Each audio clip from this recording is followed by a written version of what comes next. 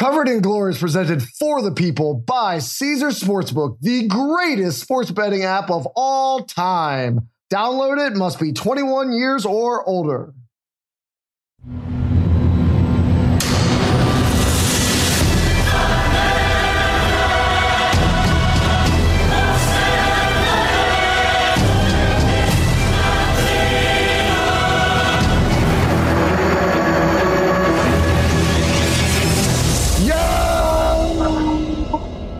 Yes, welcome back to another edition of Covered in Glory, where we are at the absolute business end of the season, Brett. Do you get like Damashek and Sal and the rest of those American football-loving fans and start getting sad this time of year, or are you excited for the summer break? I'm already just waiting for the intercity matchup. Like, I'm already doing my breakdowns, got the spreadsheets out, the old school, like, football boards, the vibrating football boards. I turned one into a soccer pitch and I was putting the players on it and seeing what happens when I turn it on. So no, I don't really get sad. I mean, we are lucky that we cover a sport that is year round, basically. So like, I mean, the Champions League final is going to be June 10th, I think. And then we're going to turn around and people are going to start listening to us, I think like August 10th. So it's kind of fun. Like, and in between, you and I get to text each other about all the transfer stuff. So there's no time to get sad in soccer. Zero time. Well, I think that's a really stupid way to handicap the Inter and City game, because by putting just players on the board and having them vibrate like that, that would be the most Lukaku ever moved correctly inside of his box. So if you want to actually predict the result, you need to at least like create a dead spot around Lukaku, or just have him spin in a circle for like 92 minutes, and that would be more realistic. I'll let you create the Lukaku player, because you'll just put a bunch of like lead fishing weights on him, and then he'll just sit in the same spot. No, it's not lead fishing weights. It's, it's massive stacks of $100 bills, which is all he seems to really care about. That and mashed potatoes and all the other great food that he's putting in his body. Somehow Romelu Lukaku is in the Champions League final. This makes me sick, Brett. Well, I mean, the thing that maybe should make you feel better is he's still not preferred to like a 38-year-old Dzeko. So yeah, there is that. There, you got that going for you.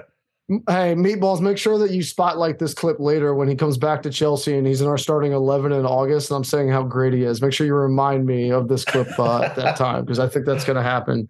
Something else that happened this week, Brett, was the NBA draft lottery. And obviously the beautiful game is first and foremost in our heart, but both you and I are basketball fans. So when I was watching the lottery this week and watching all the Victor Wembanyama hype, I couldn't help but start thinking about how that might translate to what you and I cover every week. And then Woj gets on there with one of the hottest takes I've ever seen on ESPN, just flames shooting out of his eyes when he gets on a mic that everybody can hear. Not only says Wembanyama is going to be the best offensive and defensive player in the league within 3 years. He said he is arguably, I don't even use the word arguably. I think that's too nuanced for the Woj take, that he is the greatest prospect in the history of team sports, which seems a little bit far-fetched, but maybe not. Maybe he is that good. Like, I haven't watched a ton of French basketball this year, so all I see is the clips where he looks like a 7'5" alien doing 6'4" things. And so at that point, maybe he is the greatest ever, but we've had some pretty good ones in soccer. So I've got two questions for us based on this. The first one, from your experience in our beautiful game, I mean, you're not 100 years old, so it's not like you've seen every one of these guys as use, but who do you think was the best prospect to ever come up in the game of soccer? I mean, obviously it's going to be Messi, but yeah, I mean, if you take like Bojan off and like Josie Baxter from Everton and all the legends that I had to deal with coming through there, Ross Barkley, who we both got to enjoy. Implied in my question, you can't consider Ross the boss. Yeah, Ross Barkley off the list. No, I mean, I think if you went a little more recent, I think it's got to be, Trent. I mean, I got to rock with my guy. Like he was more, Alexander-Arnold was more noticeable to me because he has redefined that right back position so much. So it was just, he redefined it as a guy who doesn't defend. That's how he redefined it. Well, they're on a run right now. They're doing pretty darn good, and he's at the root of it. So I'm not going to stand for any Trent Alexander-Arnold hate right now. This is a hate-free zone. But you need to kill my mic and find a new podcast partner because it'll never be a hate-free zone when his name keeps coming Mikey, up. You heard it. The boss just greenlighted you to mute his mic. You heard it. Just switch him to a midfielder, and I won't have a problem with this. Like, make him a defensive midfielder. I mean, that's basically what he is right now. Just get him out of right back. Because even this week, that pass by Madsen just like slid by him for no reason to create a breakaway against the goalie because he refused to stick out a right boot like 2 feet to intercept it. He has no defensive instincts. Get him out of the position. Well, I mean, they are working on that aspect by basically having him play as a 6. He's like nominally a right back. But when he came out of the scene and when his defensive frailties weren't looked so negatively on because the Liverpool midfield was chugging along and protecting him, I mean, he was a unique prospect, and he was obviously very good. He does it as much as you hate on him here. He clearly does a lot of things to impact winning, as far as moving the ball up the pitch, putting balls into the box. He's just a really unique and dynamic prospect. It was just weird to kind of see him come out of the scene. You don't see right backs play like he does from the academy. Most of like the fullbacks that I think of, looking back at like young prospects that I was excited about were guys like a Kyle Walker, right? Like that's what you think of when you think of like a young fullback prospect. This like athletic burner who whips down the wing and like overlaps, whips in crosses, and then, stuns counterattacks on the other side. But Alexander Arnold was so unique in the fact that like now he's basically playing as a 6, but like that's always been a skill set. So he's probably the most memorable of recent memory. I mean, obviously Messi coming through La Masia is like going to be the greatest prospect ever. So, even Messi, like, I mean, correct me if I'm wrong, because I'm not a Messi historian quite to the level like probably you are, but his big breakout, he was already like 19 or 20, right? Like he was a little more mature than like an NBA guy like Wembanyama who's coming in at 18. Because I know he made his senior debut around 17, but wasn't his big breakout about 2 or 3 years later? The hat trick against Real Madrid and El Clasico, nailed on starter, helped them win the league and all that. But I think he'd already entered his 20s at that point. Yeah, I mean, obviously, like Messi's more iconic moments are going to come when he was more in that 19 years, but like he was still playing for Barcelona at 18 years old. I think he had like 1,000 minutes in like when he was 18 for what was one of the most legendary clubs in the world. I mean, that stuff to me is still pretty amazing. Like we don't give enough credit to that. And then after that 1 year. Yeah, I think he had like almost 20 combined goals and assists like in his year 19 season for, that 2006-2007 Barcelona team. So like, I mean, whatever age he came through, I mean, I know we've had like, guys that have come through younger, like, I mean, Ansu Fati obviously was 16 when he was making his debut and playing a little bit, but Messi not only was debuting for a really good team, producing for a really good team as a teenager, like he carried it through. So retroactively, when you look at that level of prospect, you're like, oh yeah, that's a pretty good one. Yeah. Well, I'm sorry. You're already wrong. You started off this show very poorly because the answer was obviously Freddie Adu. I mean, I don't know how a 14-year-old was America's next sensation who ended up playing in like 5th division, and I don't even know what league. Picked the wrong day to stop sniffing glue. So there you go. Yeah, I mean, Messi is a good one. Even though I'm picking nits a little bit at what age he became spectacular to the level he is. He was obviously, a legend from the time that he first started kicking a ball at Barcelona's academy. Interestingly, the other guy who's got a great shout for being best player of the year besides Haaland is Mbappe. And Mbappe is the one that I really remember. I mean, soccer is really interesting in that they have youth academies, they have things like that. So you actually start hearing about people earlier. So like I could tell you, like some Chelsea guys from the U14, U15 teams that aren't ever going to be Mbappe or Messi, but you start knowing who they are pretty early because they're already tied to your team versus like a 14-year-old who's playing high school basketball in, Indiana. I'm probably not going to have much of a tie to that person because I don't know if they're going to go to Virginia. Or I don't know if they're going to play for the Wizards or anybody else. You're just not as linked to them. But Mbappe, I mean, he was extraordinarily memorable from the get-go. Made his debut at 16, was already scoring hat tricks by 17, was scoring Champions League goals by 18. By the time he was Wembanyama's age, he was already on the cusp of like the most expensive transfer in history. So I think his fellow Frenchman is the closest we've seen to Wembanyama and Mbappe. And I just hope Wembanyama turns out as successful as Mbappe did. And I hope that a guy like Endrick, who's the next great thing, follows his path as well. Endrick, 60 million to Real Madrid as a 16-year-old Brazilian. So we're going to see if he's the next guy who really takes up this mantle. Well, I also should make sure we mention one more name before our show gets canceled and we get called idiots by everybody. But Jude Bellingham, if you're talking about age and production, like Jude Bellingham still isn't 20. Yeah. So, like, I mean, he was playing when he played for Birmingham, like he was a regular nailed on starter for a championship level team at 16 years old. He played, I think, well over 2,000 minutes, like 30 something matches or 40 something matches. So like that, we can't go through this show without mentioning Bellingham, who still is a teenager, as one of the best process of recent memory. The thing with him is he's a midfielder. So like, he's not going to have the goal contributions that we think of with like the hot prospects to be a lightning rod that kind of like Trent has been. But like he, as far as impressive prospects, like he definitely is going to be up there. He also gets credit for longevity at Dortmund. Like we've seen Gio Reyna, we've seen Pulisic and other like young stars come up through Dortmund and have a strong run of 5 games, 10 games, even 20 games. But like season after season, doing it at the age Bellingham has done, he's kind of separated himself out and definitely belongs on the short list, particularly, you know, with any sort of recency bias applied. Second question I had for you, Brett, is I think it's inarguable that Wembanyama went to the very best possible organization for him to go to, like the infrastructure of the Spurs and the success they've had in getting the absolute best out of players. I mean, obviously guys picked first like Robinson and Duncan, but also guys like Kawhi Leonard and other people, DeJounte Murray, that weren't number 1 picks that became the best player they could be because they were drafted by the Spurs instead of, say, Charlotte or the Kings or people that haven't had success developing young players. Who do you think the equivalent is in soccer? If you could take, you know, Endrick, and I know he's going to Real Madrid, but what team would you want to put him on to give him the best chance to be a global superstar for the next 15 years?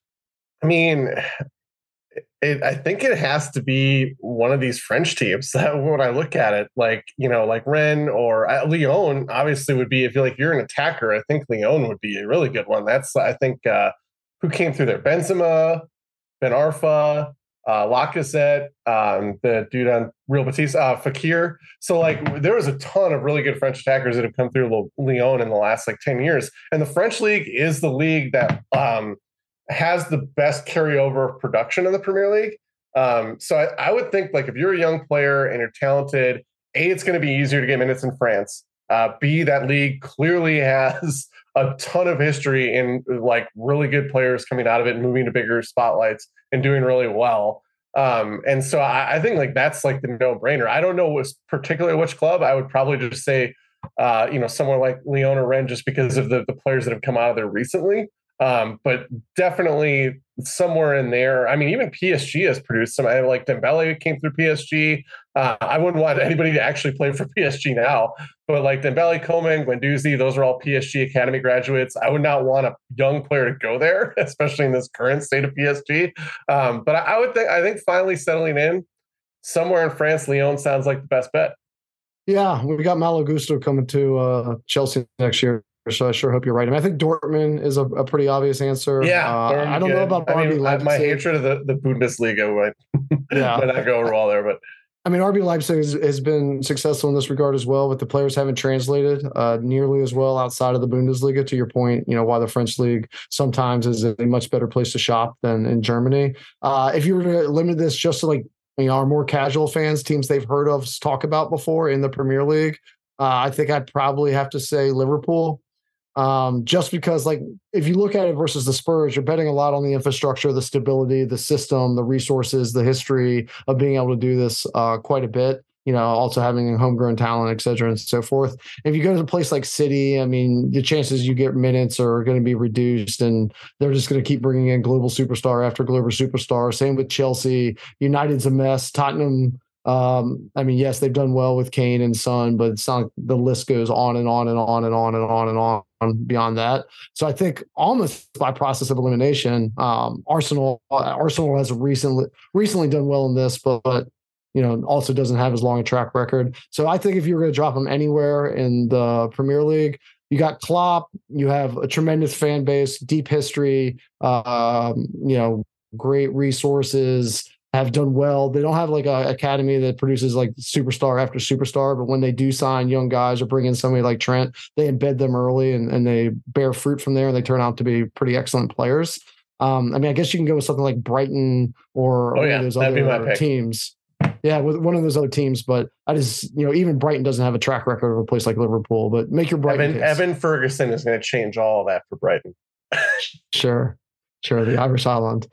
Give your Brighton case, and then we'll move on to this week's games. Well, I think the Brighton case is more recent. I think anytime you're looking at developing talent, and this goes back in my own career a little bit, it's like it's going to be a combination of minutes and opportunity as well, right? So Brighton is clearly putting together an agenda where like they're going to buy these young players from unproven leagues, and they're going to play them. They're going to give them time on the pitch, and for young soccer players, like simply playing is huge in terms of their ability to generate a path to stardom at some point. So, I mean, you just look at what Brighton's doing right now, and obviously, like, we're not talking about McAllister necessarily, and you can maybe even throw away like the Caicedo case, but it's more the guys that are going to be, like Enciso, Undav, like those dudes, like those are young, completely unproven talents. And here they are, like getting thrown into a team that's, competing for the European places in the Premier League. And that's what you want. Like that's what you want to have happen when you're a young prospect, when you're a team where they have this emphasis on, we're not just going to play like the 34-year-old steady midfielder over this young, like 20-year-old Venezuelan kid. We're going to play that kid and we're going to live with the ups and downs. And then he's going to have a chance then to develop because he's getting the minutes. Brighton is showing that this is part of their strategy for growth. So to me, it's the no-brainer because, Arsenal's done great. Like obviously buying and incorporating young talent into the stuff that's coming through academy. But like when you look at Arsenal's current state right now, unless you're a 6, like where are you bringing into that team? You know what I mean? Yeah. With like Ramsdale, Zinchenko, Ben White, Gabriel, Salva, and then you have obviously Saka, Martinelli, Jesus, Odegaard. Like no one is going to break in unless maybe you're a midfielder. So, part of it's got to be a clear organizational emphasis, which Brighton has, and then opportunity, which a team like Brighton also has. So to me, they would be the no-brainer if you're going to drop a prospect out of thin air if it came down in a spaceship. Like that's the club I think you do it at. Yeah, although he probably only stay there a year or two. So I hope that Wembanyama stays at the Spurs. That year. That's true. I hope Wembanyama stays at the Spurs a lot longer, and Arsenal's not going to have a hole at the 6 for much longer because it looks like Declan Rice is a pretty high likelihood heading that way. So they're going to be interesting again next year, but we will talk about that come August. Right now, we still have a little bit of business left to go, and we have one game between Big Six clubs this week that might be the worst game played between Big Six clubs after May 15th in Premier League history. And so, of course, it's Manchester City, first at 85 points, versus Chelsea, 11th at 43 points. This game is Sunday at 11 a.m. Manchester City is minus 440. Chelsea is plus 1,100. The draw is plus 500. City minus a goal and a half is minus 140. Chelsea is plus 110. City minus 2.5. I'm not giving this out accidentally because I think it's absolutely in play. Gets all the way up to plus 170. So, Brett, with Arsenal kind of stubbing their toe yet again against Brighton last week and losing 3-0, Manchester City can clinch the entire league with a win this week or an Arsenal loss. So it's entirely possible that this is settled before they take the pit since Arsenal plays on Saturday. It is Manchester City's last home game of the season. So if they want to lift the trophy or celebrate in front of their home fans, this is their only opportunity to do it. And this is an all-time tactical mismatch between the two people standing in the managerial boxes. This is like when Little Mac comes out and Little Mac and Mike Tyson's punch out, like barely his head's on the screen. And you see Mike Tyson standing with, his head doesn't even like come into the screen. It's off the screen. He's got rippling muscles anywhere. He's flexing and all that. And Little Mac just thinks that he can compete. But Frank Lampard's controller is unplugged. So it's just going to be like this really little guy that is hit with 7 uppercuts. The greatest way ever to describe Frank Lampard's managerial ability. Yeah. Just a person playing Nintendo with the controller unplugged. It's going to be a complete and utter slaughter. So it's just a matter of how far up you want to adjust the line. I'm going to take City minus the 1.5 at minus 140. Although by the time I see the lineups, and if it's, Sterling, Aubameyang, etc., then that's going to 170 in a heartbeat. Lewis Hall appearance might help too. Yeah, Lewis Hall. I mean, Lewis Hall was good last week, but come on, you're playing City with the title on the line for them. Like, this is going to be outrageous. I don't know if you feel differently. I think the most appropriate thing possible would be if Arsenal lost and the thing was already decided, so that Chelsea have to give the honor guard on the game on Sunday, because there is no team in recent memory who has practiced standing around and watching another team more than Chelsea this year.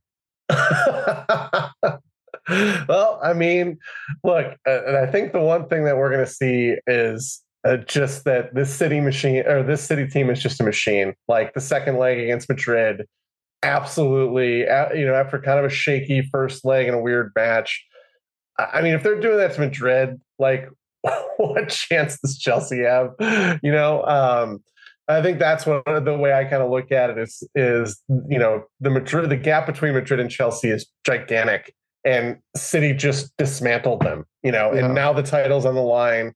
Chelsea is managed by arguably the worst manager in the history of soccer. Their season's over. They have nothing to play for in either direction. Guys are seemingly checked out, as you alluded to, by them staying around watching teams more than any other team this season. So, it's taking City. I mean, you can adjust the line up. I'm fine with taking it at the minus 1.5. But I think this is where like the getting creative with the props is going to be interesting.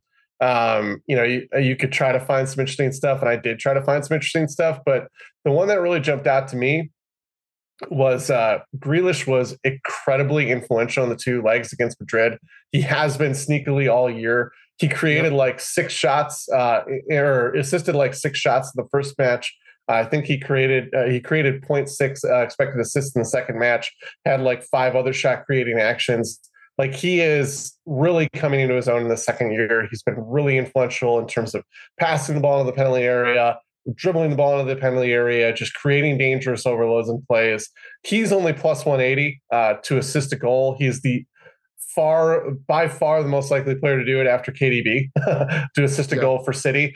So that was actually a number that really jumped out at me, because I think a lot of the team stuff, I'm sure I'm setting this up perfectly for you, because you found something I know you did, because you're telling me. Didn't. And you didn't? Oh, okay. I've quit just like Chelsea has. Yeah. I mean, it was just really tough to find team lines with a team that has nothing to play for versus the most dominant team ever trying to wrap up a title. Or one of the most dominant team ever, shouldn't say the most. So, I mean, I just went with Grealish just because I think that's the undervalued pricing.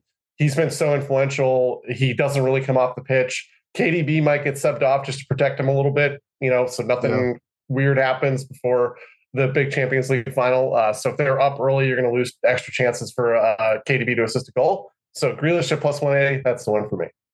Yeah, the City team is they're so outrageous. Like, Grealish has absolutely come into his own and start to justify his price tag and just dismantled Madrid, the holders of the Champions League, and arguably the most legendary club there is. And then Gundogan like suddenly becomes the best player in the world for a week.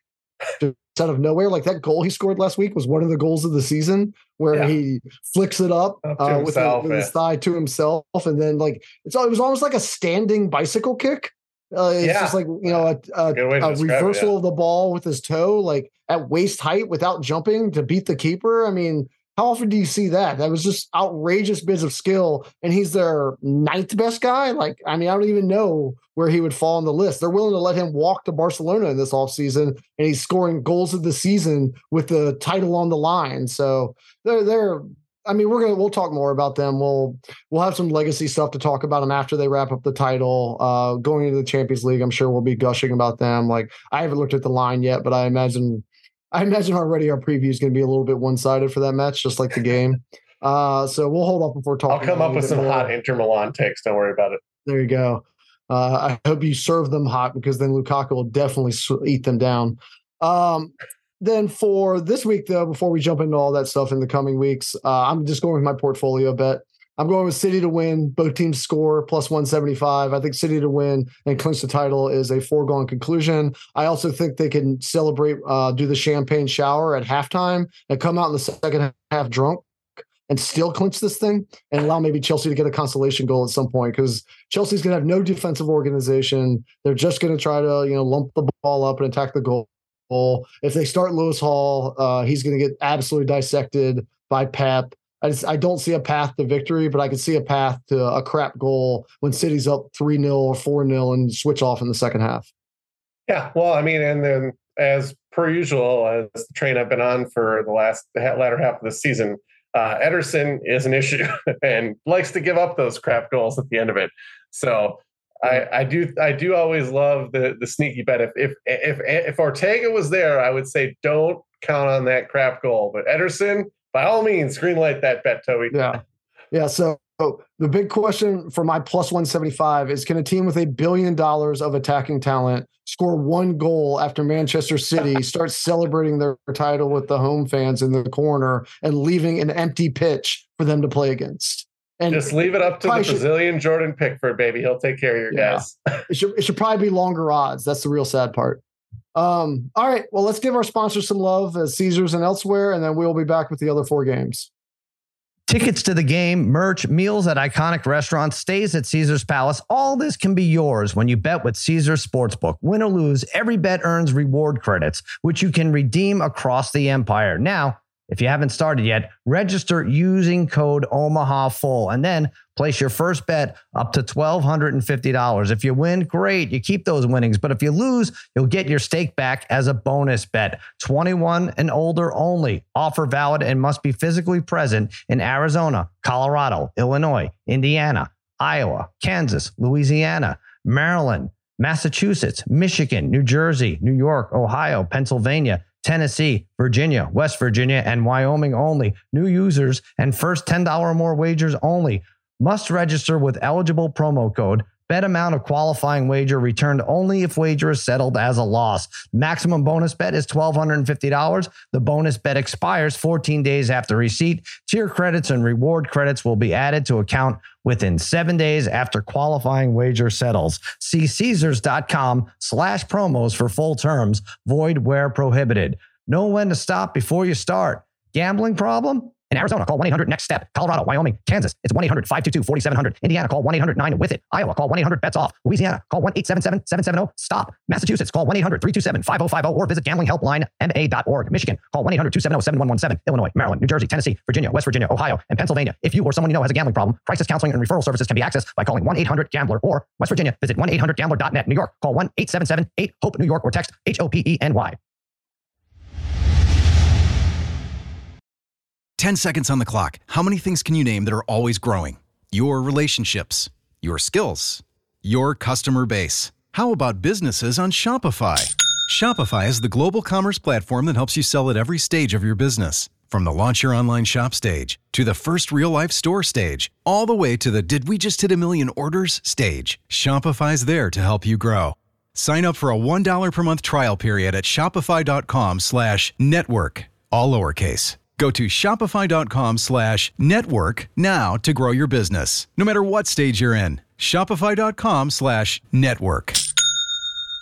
With everyone fighting for attention, how can your business stand out and connect with customers? Easy. Get Constant Contact. Constant Contact's award-winning marketing platform has helped millions of small businesses stand out, stay top of mind, and see big results fast. Constant Contact makes it easy to promote your business with powerful tools like email and SMS marketing, social media posting, and even events management. With Constant Contact, you'll reach new audiences, grow your customer list, and communicate more effectively to sell more, raise more, and fast-track growth. Don't know much about marketing? No sweat. Constant Contact's writing assistance tools and automation features help you say the right thing at the right time, every time. Plus, you can send with confidence, knowing your emails are actually reaching your customers thanks to Constant Contact's best-in-class 97% deliverability rate. Tackle any challenge with Constant Contact's expert live customer support. Plus, everything's backed by their 30-day money-back guarantee. So get going and start growing your business today with a free trial at ConstantContact.com. Just go to ConstantContact.com right now. Constant Contact, helping the small stand tall. ConstantContact.com.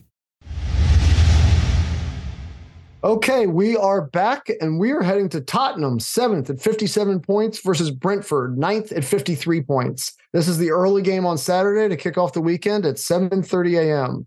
Caesars has Spurs at minus 120. Brentford is plus 305. The draw is plus 270. Spurs minus half a goal is minus 125. Brentford is minus 105. So, Brett, before we get into this week's action and predictions, I want to ask a more long-range question that's going to be really important in the offseason.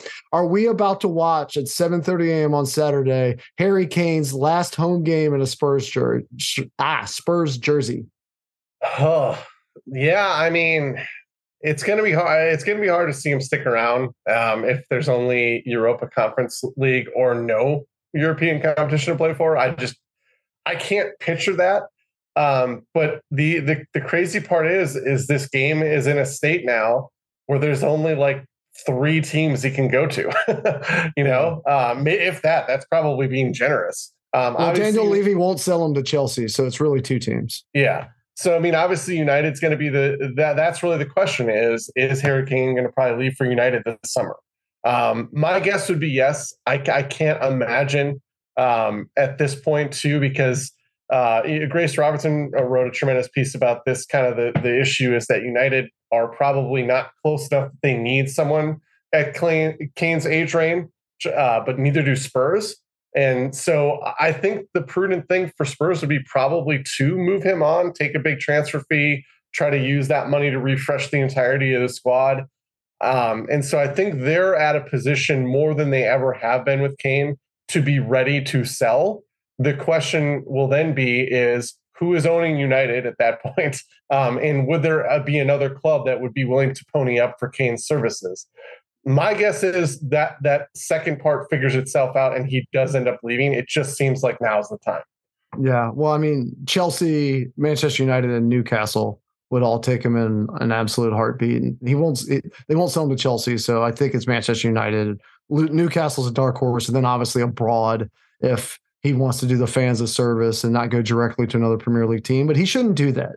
Like, he has served that club extraordinarily well. He's frankly the only reason we're still talking about them. Like, if Harry Kane never existed, I don't think Tottenham would still be considered a popular enough team for even us to merit weekly discussion on this show. He's never won a single trophy. He has a chance. I've mentioned it, I think, a few episodes ago. If he stays, he might go down as the greatest Premier League player to never win a trophy. And that's not a list he belongs on. Like, let him go play. Even if he goes to United and can make a real run at the FA Cup or Europa or wherever else, that's something. Tottenham they're listless. Like, they lost the Champions League final a few years ago. They hardly ever make domestic cup finals, and they have no chance of running a 38-game successful campaign given the caliber of teams against them. And like, given the fact that like Antonio Conte is somebody that they fired, like they're not going to bring in a difference maker. There's only 4 or 5 in the world. None of them are signing up for this project because there's not ambition or talent to support it. So he needs to go. And I hope he does. And I hope that we see a massive send off for him on Saturday morning.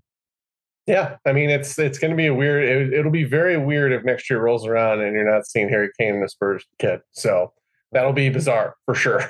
Well, for this week, Brett, I tried. I really, really tried. I backed them. I backed the Spurs in the 5-pint last week.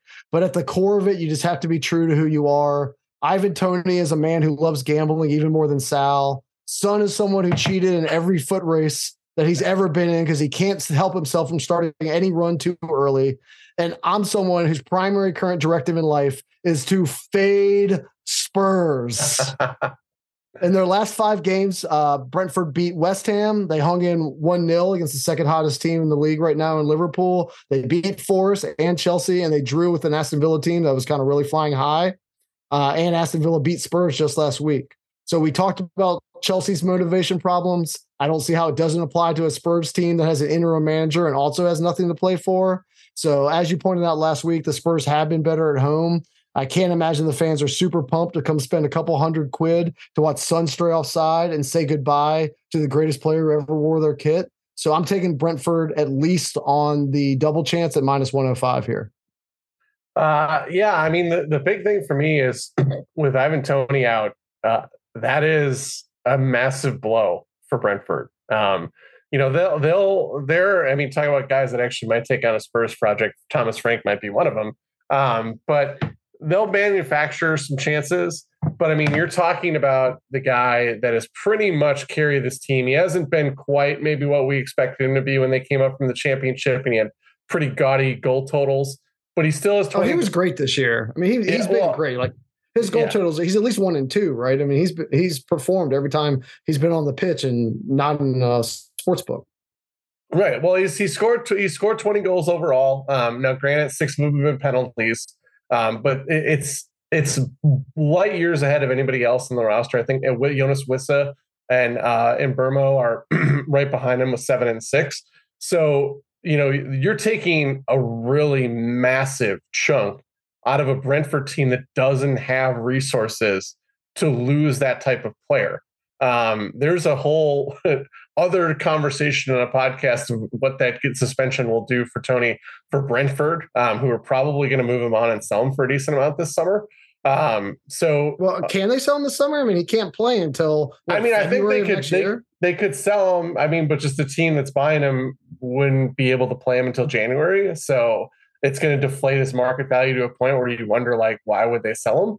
Yeah, exactly. Yeah. So it's going to be interesting to see for where Brentford goes. They're obviously a very smart run club. I'm sure they'll have solutions in some form or fashion. But as far as the immediate future against playing Spurs, who, I don't know, maybe they'll still be motivated by going to Europa, I guess. I don't know.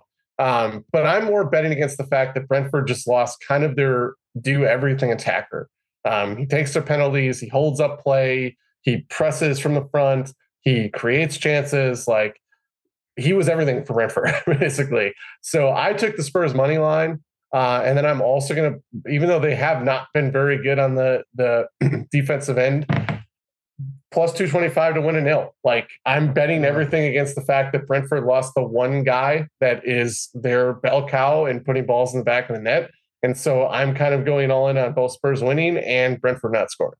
Yeah. All right. Well, God bless on you taking the Spurs money line. I'm not that brave, but I am aligned with you on the nil side because I'm taking the under 2.5 at plus 105. Yep. I think I'm getting 6 of the 7 most likely score lines here, and I'm getting a plus number in front of it.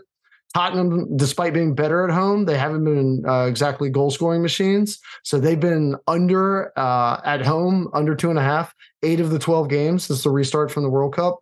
Brentford's been under in 4 of the last 5 games, and they don't have Tony anymore. And as you keep pointing out, have kind of massive holes to replace him and others. So under 2.5 with a plus in front of it is one of my favorite bets of the week. Yeah, I think that's a fantastic bet. Anything that involves not scoring, even with as leaky as Spurs have been at the back, I think is a good bet this week. Cool. All right. Well, let's move down to Liverpool, see if we can find another good bet. They are 5th at 65 points, and they're taking on Aston Villa, 8th at 57 points. This game is Saturday at 10 a.m. Liverpool's minus 215. Caesars has Aston Villa at plus 525, and the draw at plus 350. Pool minus a goal and a half is plus 125. And Aston Villa is minus 160. So, Brett, I gave him a lot of crap at the beginning of the show because you called him one of the greatest prospects who ever lived. But that free kick off of the Salah back heel with TA hitting the, kind of the far upper corner with a lot of bend around the wall. That was beautiful. I mean, TA absolutely has talent and skills and things like that. I just stand by what I said earlier in the show. Like, just move him to midfield, let him get more involved in what he's the absolute best at, one of the best at in the world, as you've correctly pointed out, and just remove the defensive responsibilities that glare, like these glaring holes that I can't stop staring at every time I watch them play. But overall, look, they're on fire right now. They've won their last 5 games. Their Champions League chances took a pretty serious blow today with Newcastle's win over Brighton. But they are showing a lot of verve here at the end of the year. So how do you view Pool's season this year? And should their fans be hopeful heading into next year? I mean, I think the referendum on this season as a whole was when I was watching them beat Leicester and Curtis Jones scored twice, and not just because he scored twice, but my thought was, man, Liverpool might be in the thick of things if Curtis Jones was just healthy all season, which seems to be the ultimate referendum on the 2022-2023 season. But I mean, it's been really impressive. Like you got to credit Klopp.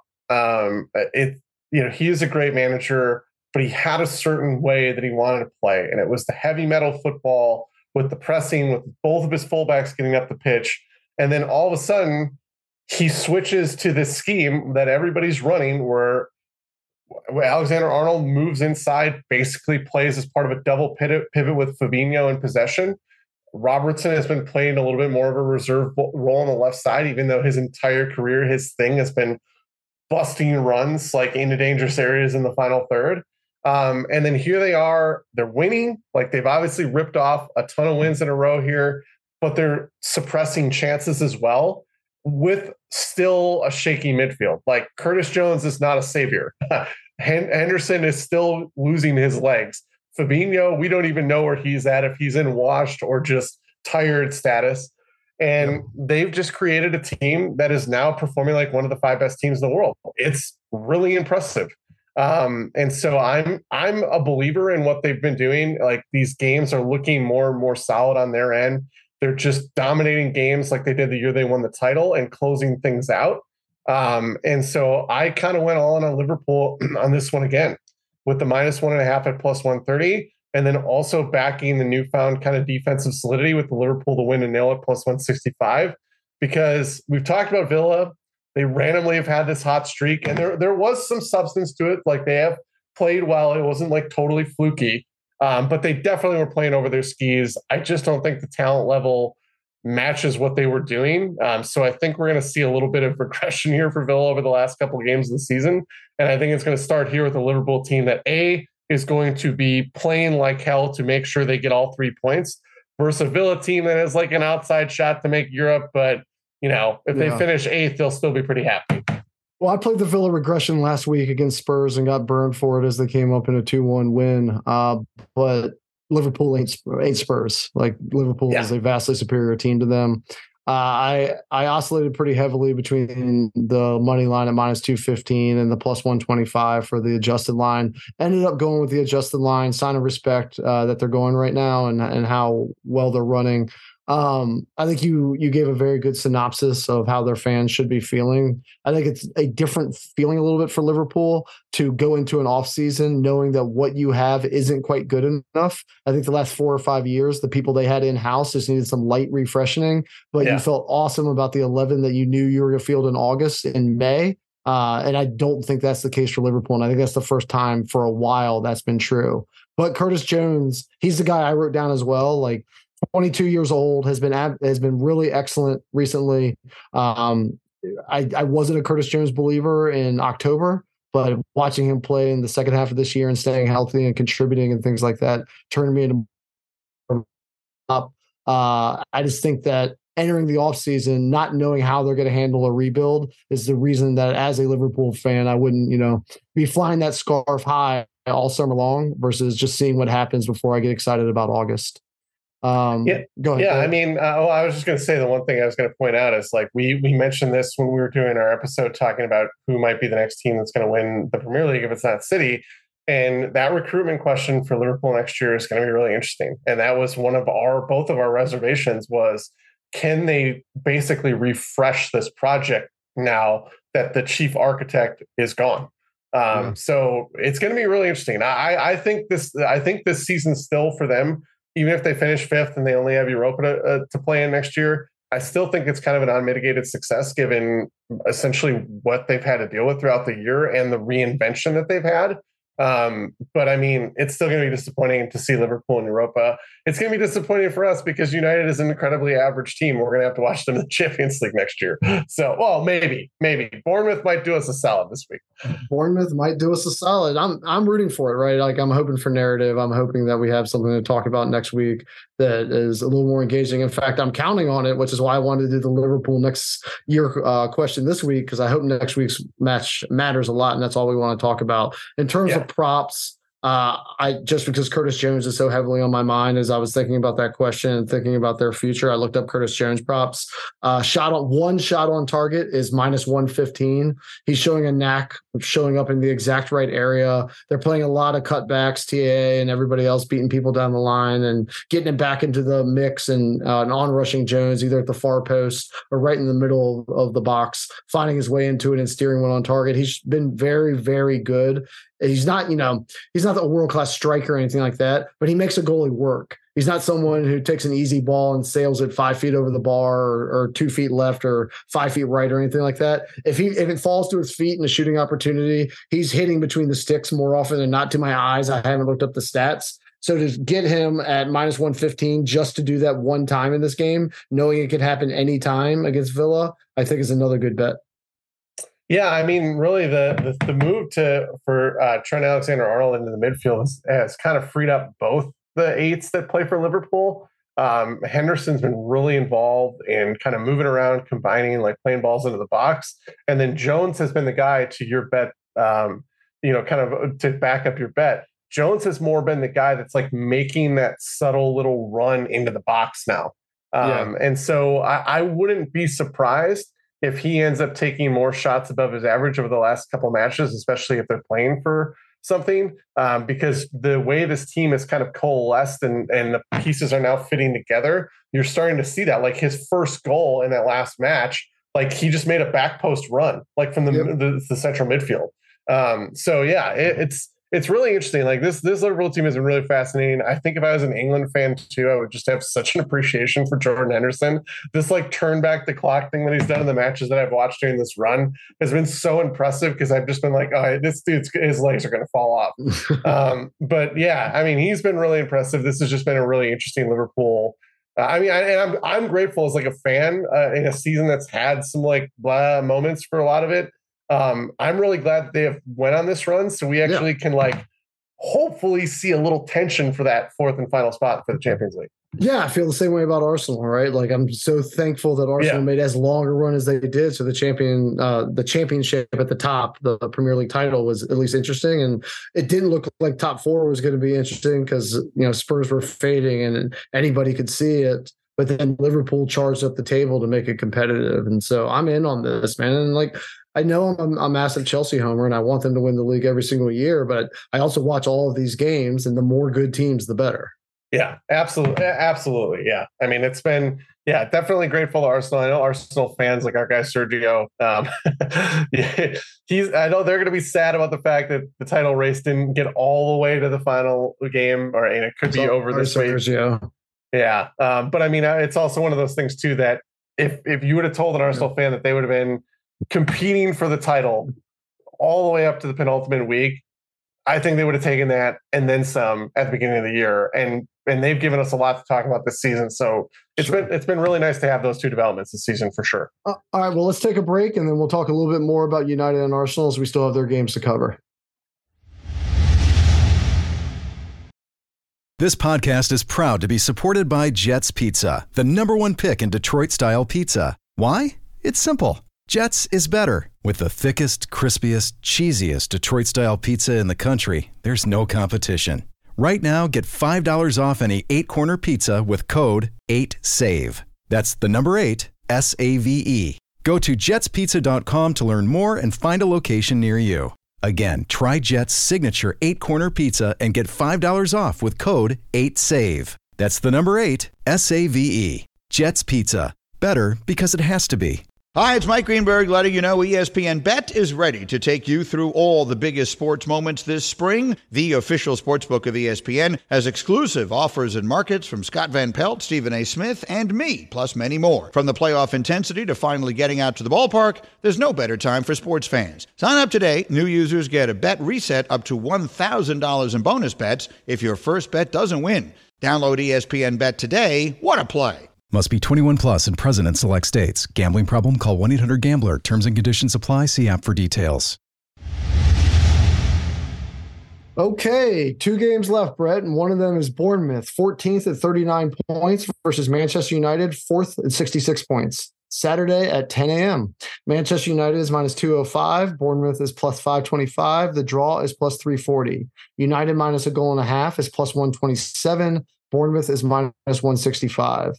So if United is going to create some drama, this is where it's going to happen. And I really, really want to bet the narrative that they're going to bottle it. We're going to go into next week and it's going to be down to the last game. And it could be even if they win here, because they do have Chelsea midweek. It's not like they're just going to walk to the title if they take care of Bournemouth on the road here. But I just can't. I looked at Bournemouth. I stared at them. I looked at all the numbers. I looked at the roster. I watched the game last week, and Dango couldn't do it for you. You couldn't get on the Dango train. I cannot spend money on that team. So they lost. They suffered the ultimate embarrassment right now, which is losing to Chelsea 3-1. They lost 2-0 to Palace. There's just no way I could do it. So United have it all to play for. Bournemouth is safe. They can clap their fans with their heads held high, win or lose here. I say it's a loss. I just like Liverpool, I went back and forth between the money line and the adjusted. Ended up taking the United adjusted minus 1.5 at plus 127, just because I like to bet United extremes and I want to get better odds. Yeah, I just took them. I took them with spread. I'm like you. I wanted I told you I looked at everything. I had all the spreadsheets out, man. Like I had ChatGPT like trying to help me find any trend I could. I couldn't find anything. I mean, the Bournemouth is got the worst XG differential in the league. They're not very good. They had a little bit of a hot run that kind of saved them. They definitely got a lot of luck during that run as well. This team should theoretically be one of the ones that's going down. They should have been in Southampton's spot of having their fate sealed last week. And United, if they were still playing Europa and they had a midweek competition or something, I would have been a little bit more, able to kind of weasel my way into they might be tired and Bournemouth might be able to do something, but I couldn't. But I did get creative and I'm very proud of this. It's like a Mission Impossible thing. I'm going to put my Toby mask on and get my voice thing. Sure. But my prop bet, Toby, is a parlay involving corners. Here we go. You have my attention.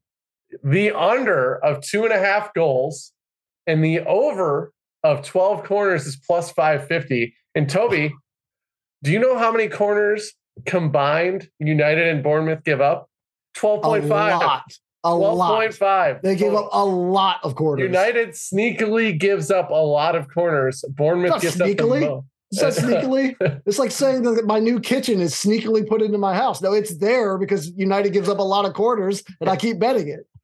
Yep. For a top 4 team, they give the 6th most corners in the Premier League. Bournemouth is going to be at home. Chances are when they go up, they'll press a little bit, at least out of the competitive spirit. But already combined, you're getting the 12.5 corners. It's plus 550, getting under 2.5 goals. I could very easily see this match being 1-0. If Bournemouth nicks a point, it's probably going to be more in the 1-1 range. And then 2-0 United is going to be probably the most prominent scoreline that you would expect. So the under 2.5 goals covers a lot of scoreline ranges. And then you get the over of 12 corners, which I think seems almost built into this match. And it's plus 550, getting a little over 5-1. So I absolutely love it, but I was the clear target audience for this. Yes, 100%. Just trying to please you, not anybody that listens, just the person that co-hosts the show. Yeah, if we ever get to the point in AI where you type in, "Hey, can Bournemouth win this game or can they cover?" and the answer from the AI is why you were watching Bournemouth, that's when we were like at a Skynet situation. Yeah, that's when I know 100%. It's reached the intelligence to take over the human race and isn't just spitting out statistics. It should just say, go see a therapist if you're watching Bournemouth. Yeah, exactly. It shouldn't even say it. It should automatically link to it. Yeah, link to it. Should pop on. A therapist should just pop up on the screen. There's just a better help advertisement just pops up right away. There you go. My prop isn't anywhere near as impressive or elaborate. I just like the way Anthony's looked lately. I think Rashford might be back, and so he might not be as much of the focal point, but he's been extraordinarily lively in the last couple of weeks, particularly last week in their game. That layoff that he had was extremely unselfish to Martial for basically a tap-in on the breakaway. Fernandez, a couple more excellent passes. So I like to think karma is going to reward him from being so unselfish last game and for working so hard for the club. 230 anytime goal scorer. I'm going to go ahead and take it in, I believe, to be a low scoring game. I do believe with your overall philosophy. I just think if they get on the board, he's a better than 1 in 3 chance to be the one who does it.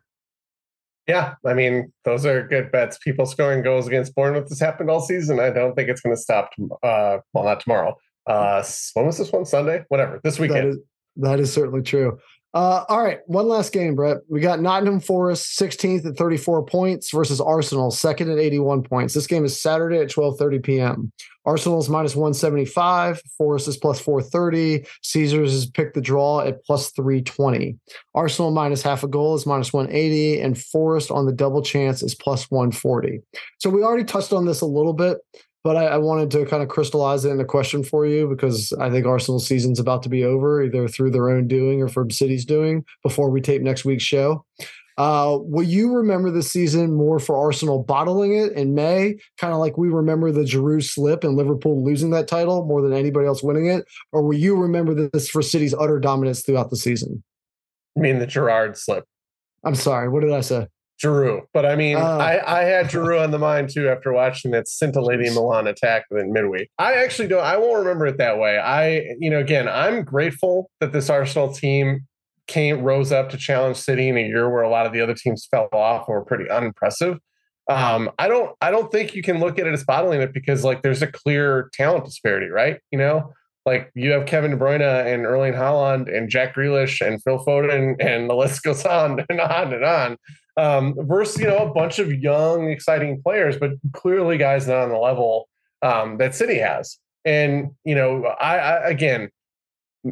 Pep is a genius. I will never question him again. I'm going to go back and scrub the internet of our old podcast where I was questioning the Cancelo move and if the king has lost his mind. But I'm going to remember it mostly for what City did. Like he found another solution.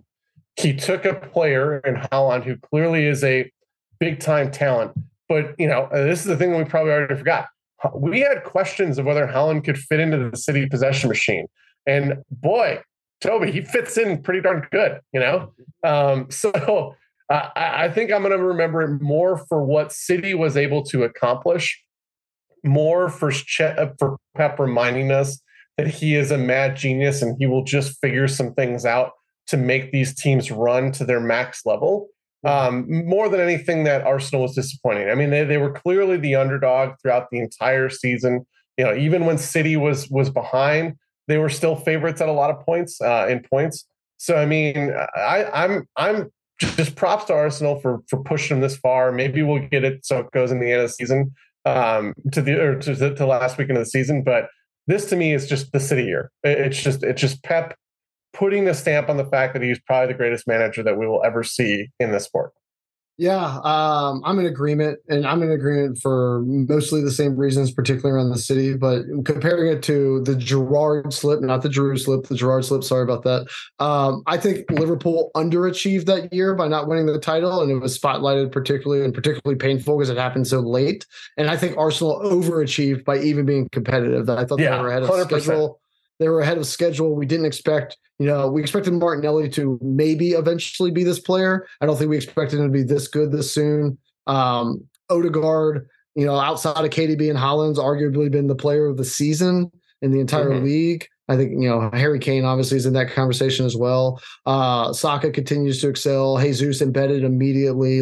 I just think they overachieved throughout the year. And so to say they bottled it just because they had a lead against one of the greatest teams we've ever seen and they weren't able to get across the finish line, I think they just ran a hell of a race. And it was not what we would expect in August. Whereas that Liverpool team, I think, should have won the title. Yeah. I mean, the only thing that you can maybe pick at from this Arsenal team is did Arteta play too many of the key players in Europa a little too much? But I mean, the one part that we kind of have to throw out there as well is Jesus missed multiple months of the season. Saliba was out. And we got a ton of Rob Holding appearances that did not end well for Arsenal. So, I mean, I really do think they maxed out where they were. And I think that in no way, shape, or form should any of the criticism be, well, we were in the lead, they should have won. Yeah. They were holding off a juggernaut. Like that's what they were doing. And towards the end of the season or middle of the season, sometimes with duct tape and some scissors and some super glue. So this game's really, really, really hard to handicap because it's hard to know if Arsenal's heartbroken after that loss to Brighton and the inevitability of coming in second because they're so far ahead of Newcastle, like they're kind of locked into second unless you really believe in miracles and that they're going to win out and City's going to lose out. So what kind of Arsenal are we going to see? I think it does help that they're playing before City. So technically they still have something to play for in this match. 100% agree with that. And I think overall, I'm just going to pay respect to their season by backing them in this game and thinking that they're going to come through as champions. But I will say, I thought the same thing last week against Brighton, and they cost me a couple of bucks. So for the purpose of the show, I'm going to pick Arsenal. But honestly, I am staying away from the match result when it comes to putting in my tickets on Saturday. I'm more comfortable because they're playing Forest, and Forest is like the trash panda of soccer. So I just think that this is in a lot of ways, I'm really bummed. Like Forest has a ton of tradition, obviously, in the Premier League, but like there's nothing interesting about Bournemouth, Forest, and Wolves. And all three of those teams are very likely to stay up. Or, well, I wouldn't say very likely, but likely to stay up. But Forest very is just, likely. It's very likely at this point, after the point they got against Chelsea last week. Yeah, and so they're just a bad team though. Like that's the thing that is kind of a bummer. This is a really uninteresting, really bad team. They don't do anything well. They don't do anything interesting. They don't have interesting young players unless you're like a huge Brennan Johnson stan like Toby here. So like I went with Arsenal on the money line. I know you're going to say Harry bet, but I took a money line, and then I think the thing that maybe where you could kind of factor in like some switch flip is if they get up a couple of goals or 3 goals, Forest might nick one against them just because that back line for Arsenal has kind of been their problem down the stretch run. So my prop was Arsenal to win and both teams to score was plus 190. I hate betting for Forest to score, but it does kind of seem like a thing where maybe, Arsenal's fired up to lock this game down, at least put some pressure on City. They get up 2 or 3 goals, and then it's the famous Toby switch off moment, and your boy Brennan Johnson nicks one at the end. So this is where I got creative, Brett, and I'm going almost 180 degrees from where your head's at in this match. Ooh. I wrote down several, and you're going to like the third one I give out.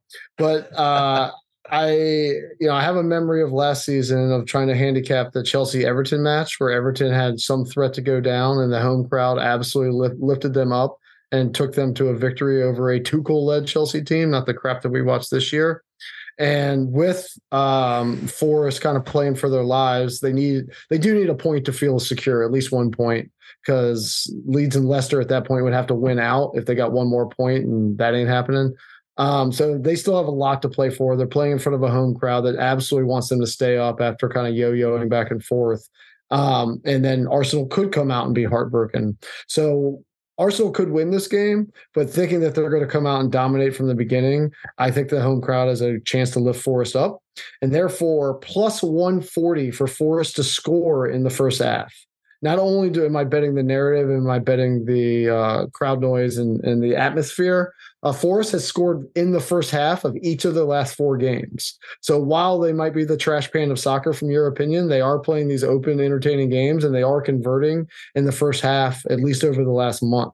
A couple others, if you really want to follow this thread, Forest plus 360 to win the first half. And then the one I know you're going to love, because this is a favorite of the show and melds into some of your bets you just made, Arsenal plus 600 to come from behind and win. Oh, so I love that. If Forest gets the first one, Arsenal is plus 600 to still pull off the win because they're the vastly superior squad. And but if Forest gets that first goal, that is an outstanding value to be holding. Yeah. And the final one, over 3.5 goals, plus 140, a little more vanilla, but also been a winner in Forest games lately. So if you want to log out right now and go place that for Arsenal to come from behind and win, I understand. I will. I'm not going to steal it for the 5 pint because I have integrity. But that is a really good bet. You're not going to steal it from the 5 pint for some reason, but it certainly ain't due to your integrity. So that does bring us to the 5 pint, the end of our week's show. We are close to neck and neck. like I guess that's a stupid way to phrase that. If you're neck and neck, you're naturally close. So I could have saved some words there, and I could have saved some more words explaining it. And I probably could keep saving words if I stop talking about it. So I'm going to go ahead and do that. A bit of vicious cycle going on right here. We are neck and neck. We're both close to even, and we're both sitting right around 10 pints for the month. Treading water for May so far. So let's go ahead and make some money this week.